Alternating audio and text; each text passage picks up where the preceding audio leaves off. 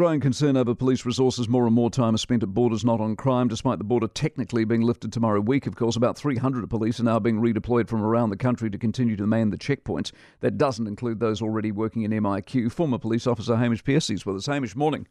Good morning, mate. Are we wasting our time on resource here?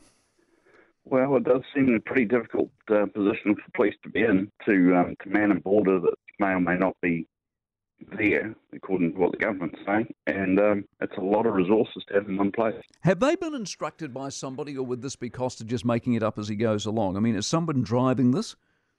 It's difficult to say. I mean, police officers themselves have to do what comes down from on high, so, you know, someone at some point has given the instruction that that's what they're doing, whether that's internally within the police or externally in the government. There's a sense, I don't know if you get the same sort of message as I do, there's a sense that crime in this country isn't being dealt to the way it should be by the police, and that they might be resourced elsewhere, and we need to do something about that. Is that fair or not? Well, 300 people, officers to man a border, is a lot of resources to take off the streets from other duties. And I'm sure that the Police Association feel that as well. And to be honest, your individual officers who are manning that border are going to be in rock and the hard place, because they're there to do a job, but they're going to be there, and the public aren't going to really appreciate that at all. No. And it's going to potentially cause massive stale-ups with the traffic as well. So it's not going to be a great position for police officers to be in. And you didn't join the police to stand at a checkpoint, did you, in general? Well, I must say it is strange times.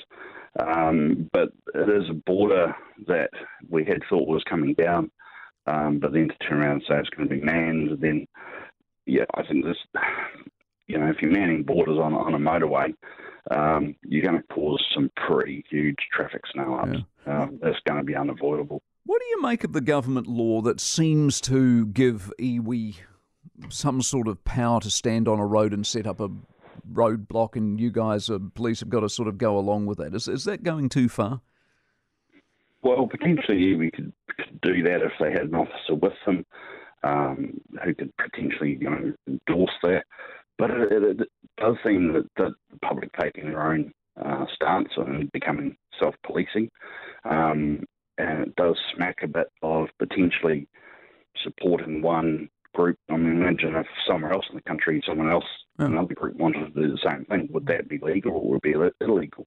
Exactly. So we've got to consider on that scale.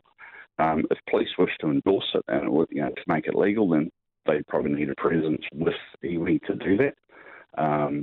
But it does almost come across as being got the resources to do it.